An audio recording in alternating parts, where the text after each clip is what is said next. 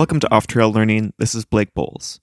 Many people dream of combining the principles of unschooling or democratic schools or self-directed learning with the public school system. And it's a really hard thing to do.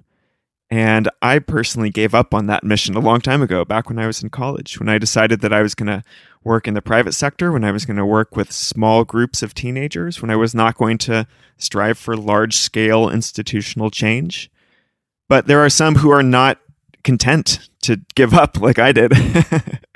And my guest today is one of those who has a really cool program that I got to see in person earlier this year in 2018, and who was right in the beginning of his journey to combine the principles of unschooling with the openness and equity of public education. And without further ado, here he is. I'm here with Gabe Cooper, the founder of Unschool, which is not unschooling, that was John Holt, but Unschool, which is an initiative of the San Juan Unified School District in Sacramento, California. This is a public school unschooling program in its first year. How exciting. Welcome, Gabe. Hey, thanks. Happy to be here. We met a few weeks ago when I was doing my Northern California speaking circuit, and I gave a talk at Unschool. And the very first thing I noticed after you gave me a brief tour was just how incredibly well-resourced and beautiful and nicely laid out the Unschool is. I just called it the Unschool. I said the. I'm so ashamed. It's fine. The Unschool sounds good too. The Unschool. But you have some really nice buildings. You've managed to get the resources and trust of some higher ups in your school district. And a lot of people, I think, want to bring the principles of unschooling and self-directed learning to the public school realm. And so that's what we're going to talk about today, is your journey down this path. And are you at the end of the first year of running Unschool? Yeah, we have about 2 months left, I guess, of the first year. Here in April 2018. Yes. So let's rewind. Where did your journey start in education? And not even like as a teacher, like go back earlier, deep into your psyche, Gabe. So I'll begin with the first time I realized I was being educated. Ooh. And so there's in my head, I see life as learning, and then the education I see more as society's way of kind of imprinting what they'd like out of me. And that goes back to my first grade classroom in Eugene, Oregon. And that's where I was born and I was raised for the first 8 years of my life. And I remember getting my first workbook assignment, what I brought home on paper. So I hadn't had that in kindergarten or preschool. And I remember needing help from my parents. And it was I just really remember like not understanding any of the concepts on the paper because I wasn't paying attention in class. And that was kind of a theme, I guess, in my earlier years. But that was the first time I realized that I had a misconnection with what they wanted from me and what I had previously enjoyed as what I thought school was. So that's probably the first time that I ever realized something was different, I guess. Something felt a little off to me. What grade was that?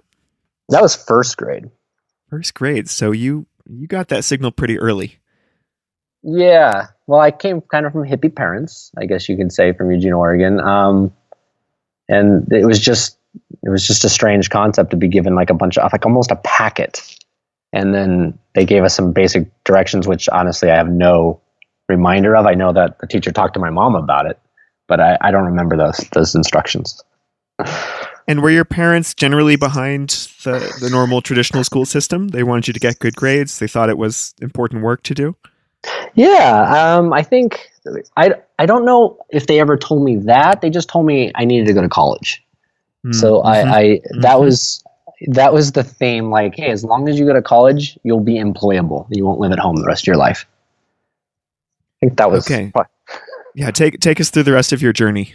So yeah, then I moved. I think the next real interesting phase of education for me was moving from Eugene, Oregon, and going to Clovis, California, to the Clovis Unified School District, which at the time in the 80s, like in the mid 80s, was almost standards based back then. They were one of the first districts to get really into the standards base. So coming from Eugene, Oregon to Clovis, California, I was almost retained because they were so far ahead, I guess, in California. So I fought through being behind my entire third grade year, most of fourth grade, fifth grade.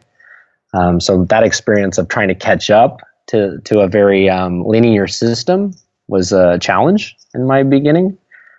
And ultimately, I figured it out, I'd say, in junior high, how to play the game, as I'd say. And by high school, I was a valedictorian at Clovis High, my high school.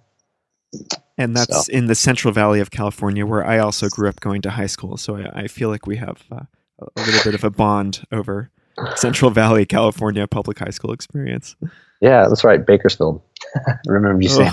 Right, yeah, we're not going to turn this into a bash session on the Central Valley. But you were the valedictorian, and so you learned how to play the school game. You got over these hangups that started in first grade. So you won. What's the big deal, Gabe? You're the winner in the system. Yeah, I don't know. I don't feel like a winner in the system. I felt like I played the game. And I worked my way into taking some city college classes on the side. I argued my way into the IB classes, so you could do things more your own style.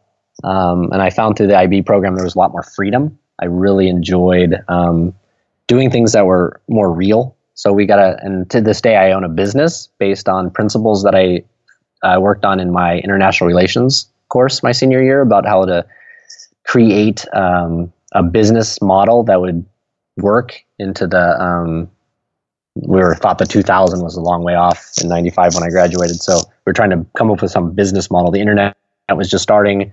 How could we use the internet was kind of like my thinking. And about 10 years later, I actually started the business and it exists today. So that thinking that I was able to participate in it through like an IB course was really powerful and motivational because it was something that I felt like I could use. So I decided to go into education because I thought I could change it and fix it a little bit, maybe. Maybe make it more like the IB experience that you had. Yeah, I didn't even think about that because that already existed. But I mean, my dream was to create like my own school. At some point in college, I just thought, wow, if I could just make a school and then you could just kind of own the reins and go where you needed to go. I just thought that would be one of the coolest things that I could ever do in my lifetime. But I honestly didn't think that would ever happen. I mean, the opportunity that opportunity just seems so foreign to get that opportunity, that especially to get funding for it. Like after coming out with my credential and jumping into a public school system, you'd have to be able to finance that yourself. And that my business partner and I, who's also was an educator at the time, we always thought if we could just make enough money, we could open our own school. And it's a lot more daunting than one might think to start your own private school. Yeah, and there are some people who start very small nonprofits or even, based out of their living rooms. But I imagine that's not the kind of school that you're thinking of. You wanted something bigger with more like hundreds of kids instead of just a few dozen. Yeah, I wanted something, and to be honest with you, most of my career I've been in title schools with low socioeconomic minority students, and I feel like most of our systems don't allow access, or I don't know if it's allow access, but it just seems like it's a lot harder for students that come from low socioeconomic or minority backgrounds to find ways to access different programs. And the public system is where a lot of the students that I've grown up educating that fall into that category. And I wanted to make a school where they would have access to. So a public school, not charging fees. No fees. Right. And be able to welcome students with maybe less fortunate backgrounds. Mm-hmm. And I'm sorry, what did you study in college, Gabe? I was a psychology and English major with a mini minor in art. A mini minor? Okay. Yeah, they invent those. Those are fun. And when did you realize that you wanted to be a teacher? What led you in the direction of getting a teaching credential? Well, when I was studying psychology, I was actually counseling up in, I don't know if anyone knows the name, a little town east of Sacramento called Auburn. And I was working at a clinic there with some psychologist team and a psychiatrist, and I was helping out.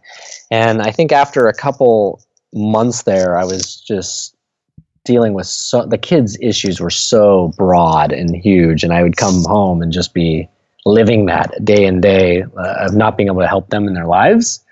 So I had to find a different way to be able to have a positive impact both on my life and their lives. So I got an internship.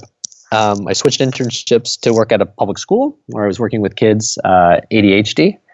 So that's kind of how that started, and then I really enjoyed it. Mm-hmm. And you thought you were going to become an English teacher? I didn't at that time. I wanted to be in elementary school. I didn't want to I didn't really want to go into the middle or high school at that range. So my first entry was I wanted to kind of teach it all. So I actually went in and got any new teacher knows in the public school. I ended up with a 4-5 combo in 100% title school. I had about 16 languages, if I remember correctly, in the room. Oh, wow. And mostly boys, because I was the only male teacher at the school. So they gave me everyone needed a father figure. So I ended up with most boys in the class that had some kind of troubled background. And so it was a way to get used to the public education system, but opened my eyes to like a reality that, there was definitely a need there. And what did you see as a teacher? What was the reality? How did it match up to the ideals that you brought in? Just so many struggles to be able to personalize education for students. When you're given a set of standards that don't relate to a student or family's life, and I'm focused so much on learning a certain math concept or being somewhere in English, and there's so many social emotional things that I'm not getting to, or just how to process through a day or self-care.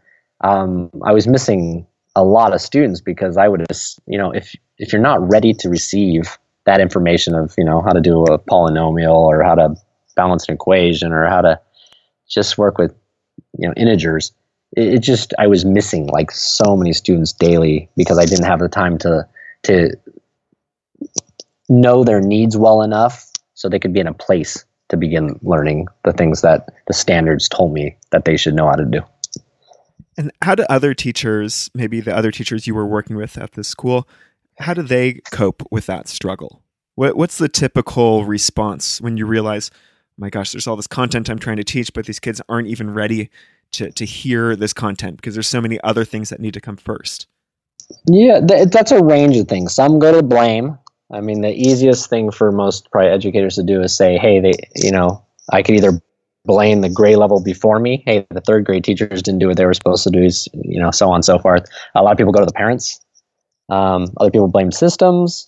And a group of us were really into just trying to give the kids the most that we could do. I mean, we'd take them to, every year I'd write a grant with the Sierra Club back then, and I'd take the kids camping, and we go to Sly Park and spend a week there. And that honestly was where I saw them learn the most. They'd never seen snow. They'd never had to stand. I mean, it was just the first time where I got to see and meet the kids on their own level. And you could almost see it through their eyes, the world of wonder where they had never been outside of Sacramento, sometimes probably not outside a few blocks, and taking them up there and just seeing them in bewilderment. And when they walk out the first time with flip-flops and shorts and snow and they think it's great, and 10 minutes later they're looking at you and go, I'm cold. That's right. That's right. This is a real thing. During your talk, you talked about these natural boundaries, the ones that the environment kind of bestows on you with wonderful gifts. That was a great terminology. That's what I was seeing there, was those natural boundaries of a student walking into snow, or how to make a shelter and they get a splinter, and it's just. Yeah, it's the first time where the learning makes sense. It's like, I need to do this to survive in this new environment. Yeah, totally. So you saw that they had these great experiences when they're doing experiential education. Right. I mean, when did this start turning into the idea that I should stop being a public school teacher and start my own program? That I never wanted to leave public. I just kept trying to change it. So I decided we had these reading lessons. So instead I went out and started buying all these Lego kits because they said the kids couldn't read. And I would grab these, complicated Lego kits and get rid of all the pictures. And I would just type up directions for the kids and do my own vocabulary for what the pieces were called. And they could put everything together. And people would say, well, how do you know they can read? And I'm like, they built something. Like, they have it. I don't even have to test it. That's the test. I mean, it just happened. They'd show me like I think back then there was some like Star Wars doing new parts coming out. And so they'd build them.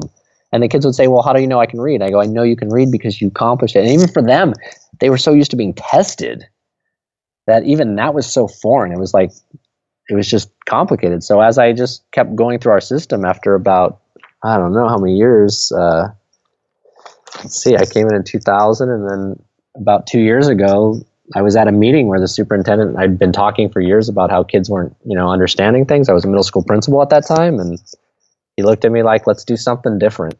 And he trusted me to do that. So that's when the conception of like, wait a minute, can I have the true autonomy to try to do something really different? So you spent more than 15 years in the system as a teacher and then as a principal, you said? Yeah.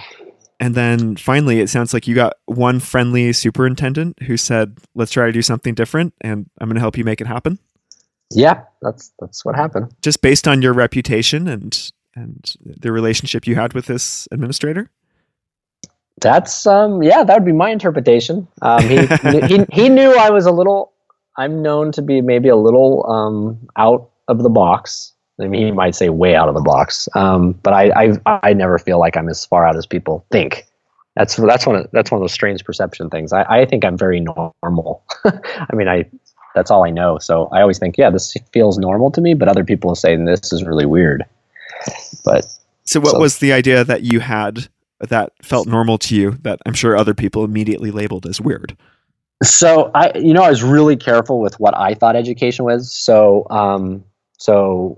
18 months I spent pretty much interviewing kids, checking out schools, and just asking kids, what do they like about school? What is it about school? And then I quickly ask them, what do you like about learning? And kind of debrief with them about, okay, school's this organized system of telling you how to like behave and operate and learn in some linear fashion.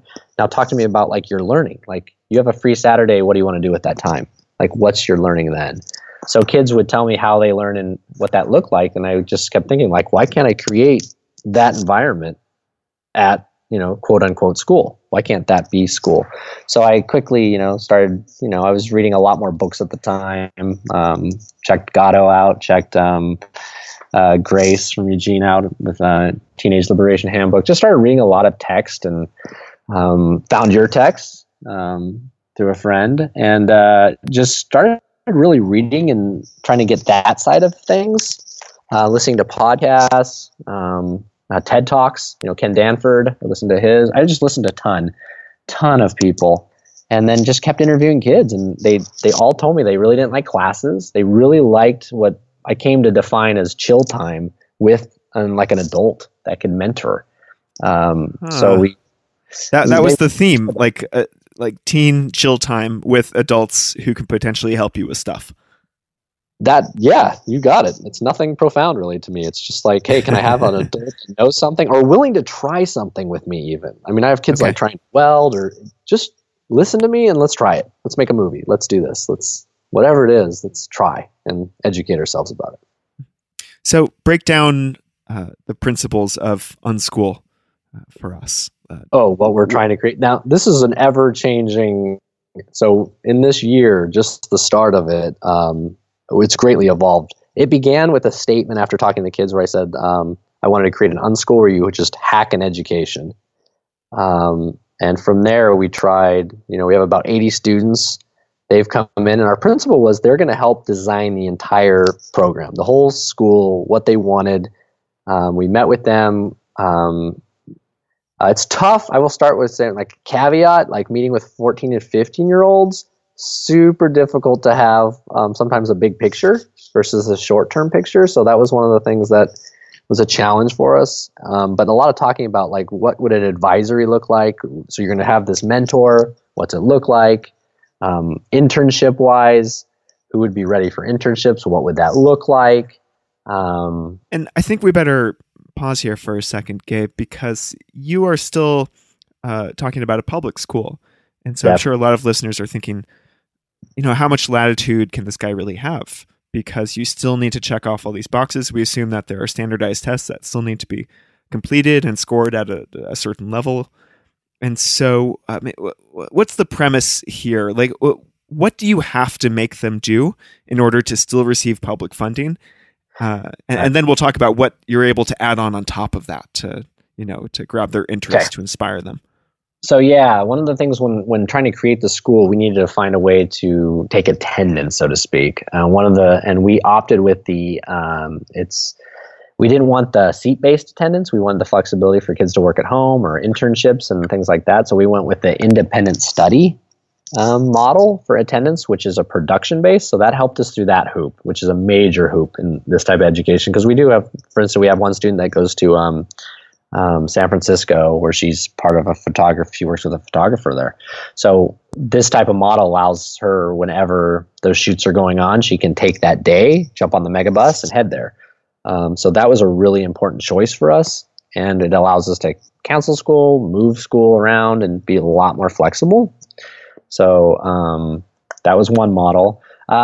We don't, with both 9th and 10th graders, we don't have a standardized test that they'd have to take.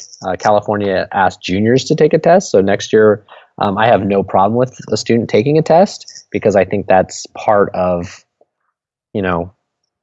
what students might have to do. And I think that, I'm all for students, if they know they're going to go to college, if they want to take the PSAT, that's something you should be practicing. That there are some skills that you want to know going into agreed. Test. So that I don't have any issues with. The one that we're going to probably go very deep into, probably sink our teeth into next year, is credits. So right now our district does have, the model we've kind of had is 220 credits to graduate. The next thing, so our kids are starting that journey, and we might always have to have like some way to convert. So you start out at an unschool, you might want to go to a different school, which we've had students opt for that. We need a way to kind of convert so they can re-enter a more traditional school. So next year, I do plan to go to the school board and present a competency-based, we kind of call it leveling, based on your skills and your knowledges that you've earned. So that's our next hoop, is actually to crumble that system.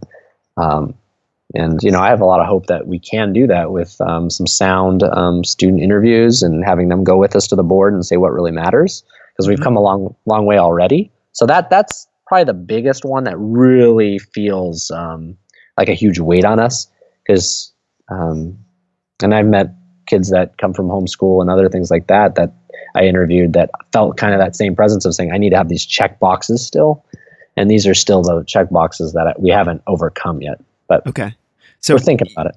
You want to be able to give them high school credits for the experiences and the projects that they've been working on at unschool. We're doing that already. It's just, it'd be nice not to have to call them credits. Yes. Well, we can all dream and hope. So are there any classes at unschool that students need to take, or that are regularly offered? We have, the only one that they're really a part of is their advisory. That's like their family. So they meet daily with their advisory, and that's about 20 students that meet together, like check in. Right now we have them following kind of a curriculum we got through Stanford D School, Project Wayfinder, and it was a startup in their D School, I think, think tank through K-12 Lab. So we went this past summer, and we wanted something so the students could think about who they are and who they're becoming. So it's kind of a wayfinding. How do you wayfind yourself through life, through your experiences and what skills you have? And a big one is how you want to change the world and how you're going to use your skills and your knowledge to impact the world in some way. So we kind of run them through that curriculum that we have to help them dig a little deeper into what they'd like to create. And for the kids that don't have, we have some kids that showed up the first day and they knew they were going to build a plane. And I have a kid he's on the second build of a plane. That's what he knows his passion. But a lot of students don't. So we hope that, that helps them try to find their strengths and help locate passions or things to learn a little bit more about and figure out if they don't or do like something. So beyond the morning advisory meetups with 20 of your peers and a staff member, and then it sounds like this pretty light, fairly self-reflective curriculum that's designed by Stanford D School, there's nothing else that's formally required for these kids to do.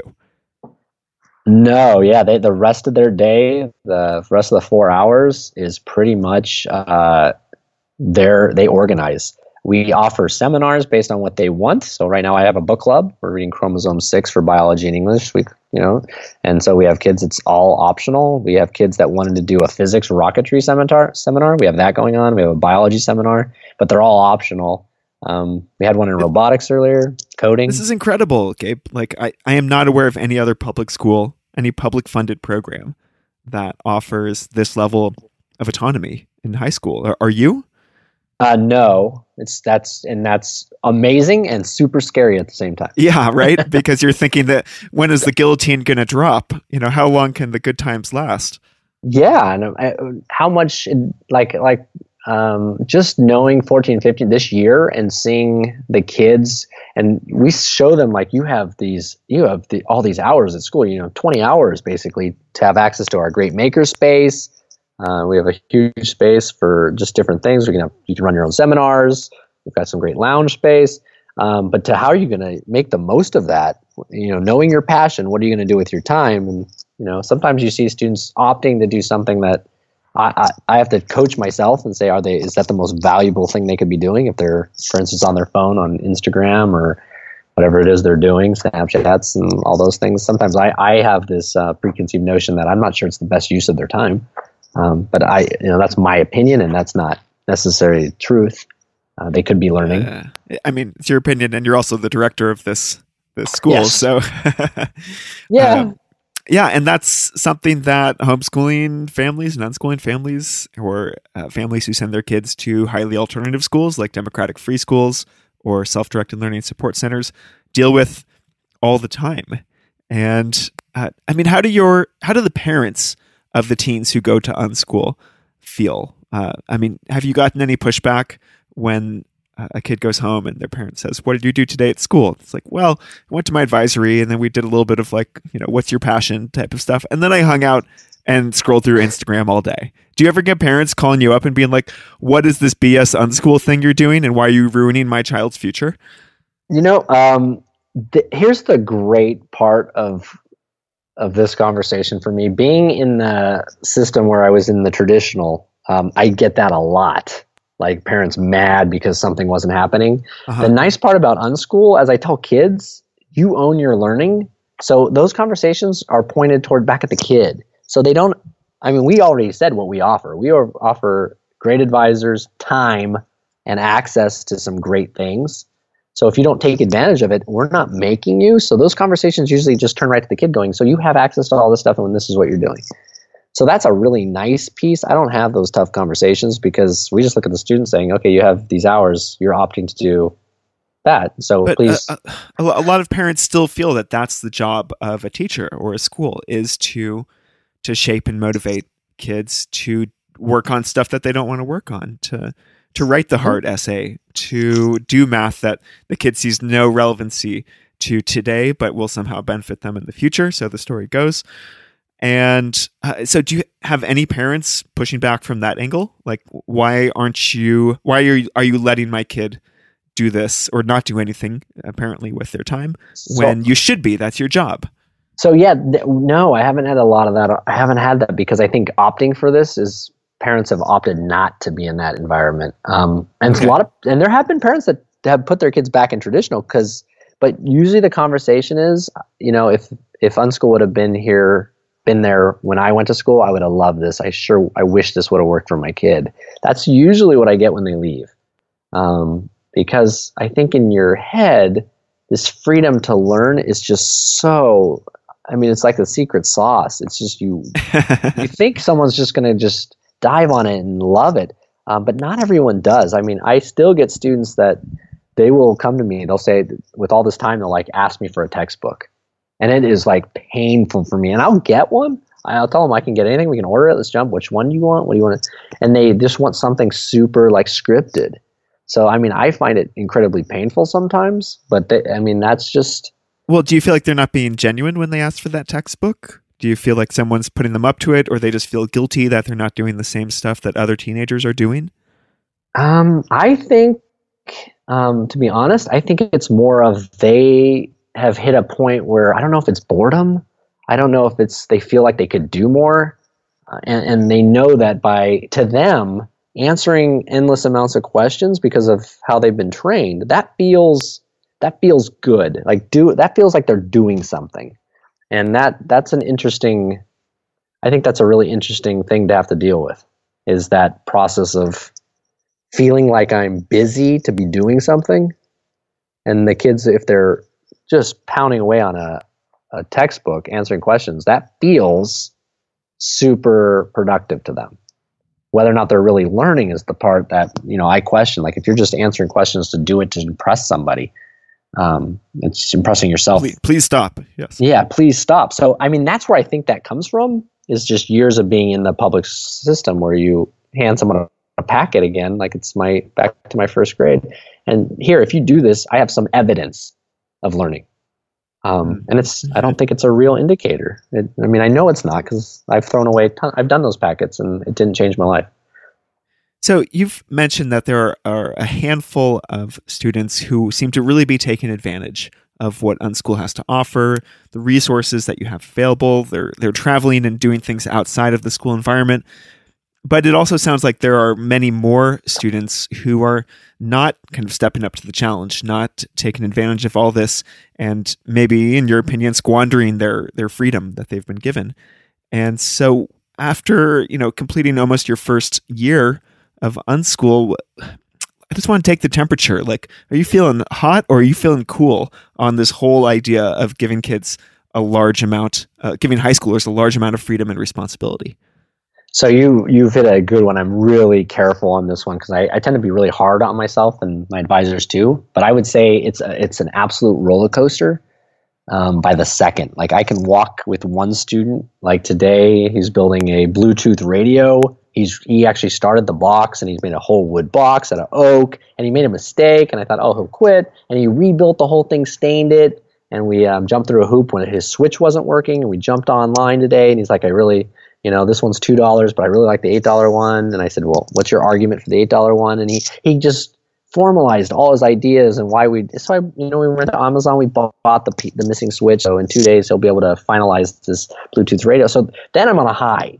So I can walk out of that experience and walk up to another student and have a totally different conversation. Is like, I'm not going to have a project for exhibition. And you're kind of, well, what happened? And they'll tell you, honestly, I didn't manage my time right. I switched my project 6 times. I really didn't know what to, here's my passion, but I guess I started. And so then I'm on a low. And so I go through this daily experience of ups and downs, but I call it real life. So I have to always be like cognizant that is life. As fast as something feels good, the next moment it cannot feel good. So that's a really tough question to answer, like to get an actual temperature, because that temperature that you're asking for is something so finite. It's like taking my blood sugar level right now after I ate a chocolate bar and then waiting until I woke up in the morning. So that's how quickly for me it is. It's almost like over the span of time. I think at the end of the year, I'll have to look at like each individual case of a student and say like, what was that experience for them? And then let them actually tell me that experience. Because once again, if I see there's a kid the other day who's on his phone. I thought, oh, you're just watching videos. And I like walk up behind him. I'm like, oh, you're learning how to TIG weld. He's like, yeah, this guy's the best at learning how to TIG weld. So he's actually studying TIG welding. So, you got to be so careful with your judgments. Like, I have to suspend judgment sometimes because I'm like, oh, that doesn't look proactive. Or if I'm just sitting under a tree relaxing, that can be a huge motivating learning experience for people.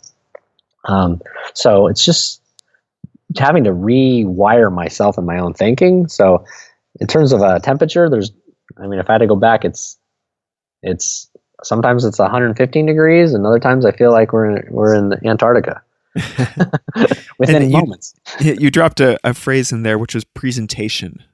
What is that? Oh, for one of the things when I interviewed kids, they wanted the idea of learning to be more authentic. So we have the students they have to present their learning to their parents and community members. So this will be our second presentation of learning. It's like we call them exhibitions. So they're able to show off and describe what they've learned and why they chose that at an evening event where we host the parents and community members to come in and like ask some tough questions to the students about like what they did, why they did it. We kind of script some questions for the adults so they know kind of how to ask. And one of the things I've learned is you try to be soft on the human and then hard on the content. Okay. So, yeah. So what's the future of Unschool? Is it going to be able to continue in its current form next year? Are you reliant upon the goodwill of a single administrator? If you had to bet money on how long your baby is going to last, what would you bet? Ooh, I'm not a bettor. I'm not a bettor. So I just live. So I mean, my attitude, as long as I'm involved, I think we can sustain. We have an incoming class for next year. So next year's good. I'm gonna. I renewed. We had to make a pretty unique MOU, a memorandum of understanding, with our teachers union. We have a powerful teachers union in San Juan, and they signed off on a 3-year allowance for us to continue for 3 more years under the. So I mean, I think as long as there's community support, which we have, and great teacher advisors. When I first started, I called them the deviants because I hired people that wanted to deviate from the norm. I don't think there is an end that way. And my true feeling inside is that we're going to pull people and other schools over more to what we're doing. So I really think that's just I don't know if I'm right. But I get so many questions and people. I mean, I get everything from people like rolling their eyes saying good luck with that to most people are just like, wow, I wish I could make my classroom more like that. And my answer is you can. It's not like I think there is some major hoops that we're having, but I think we're on the right track. I think. So if other people come to you, maybe other teachers, and say, I want to do something like you're doing, what direction do you point them in? In the past, I've had them read some texts, whether it's Gatto or Grace's book, or I think I've given your text to people, The Art of Self-Directed Learning. I think it's, and just talking to kids. I always tell people, just talk to the student. There's no better person to understand their own learning than the person.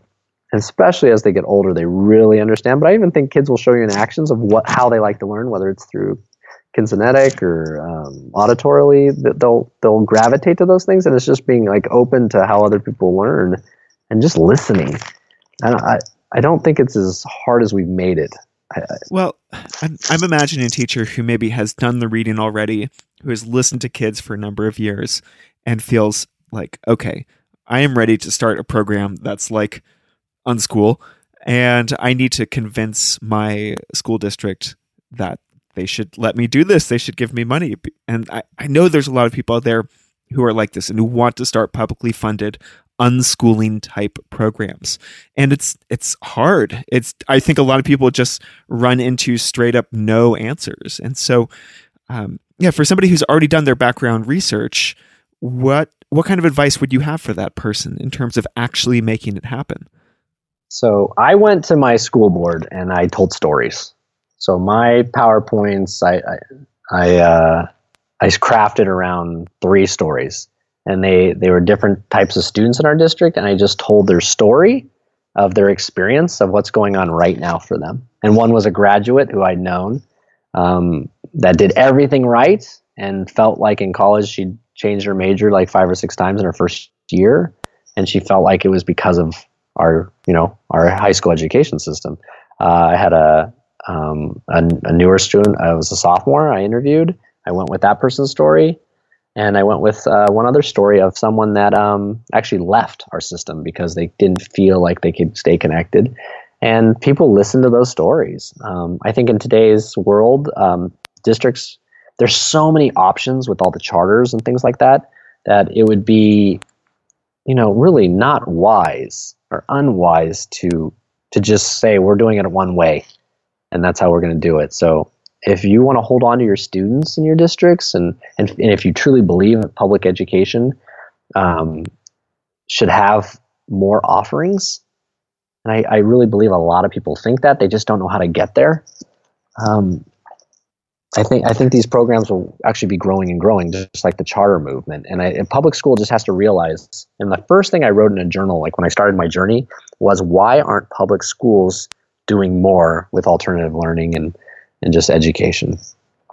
And I could not find any reason. I was calling CDE, I was calling experts. They're like, no, any public schools can do this. And I was just like this belief. I don't know. I think it's the same. I always use the joke in like the IT program based on.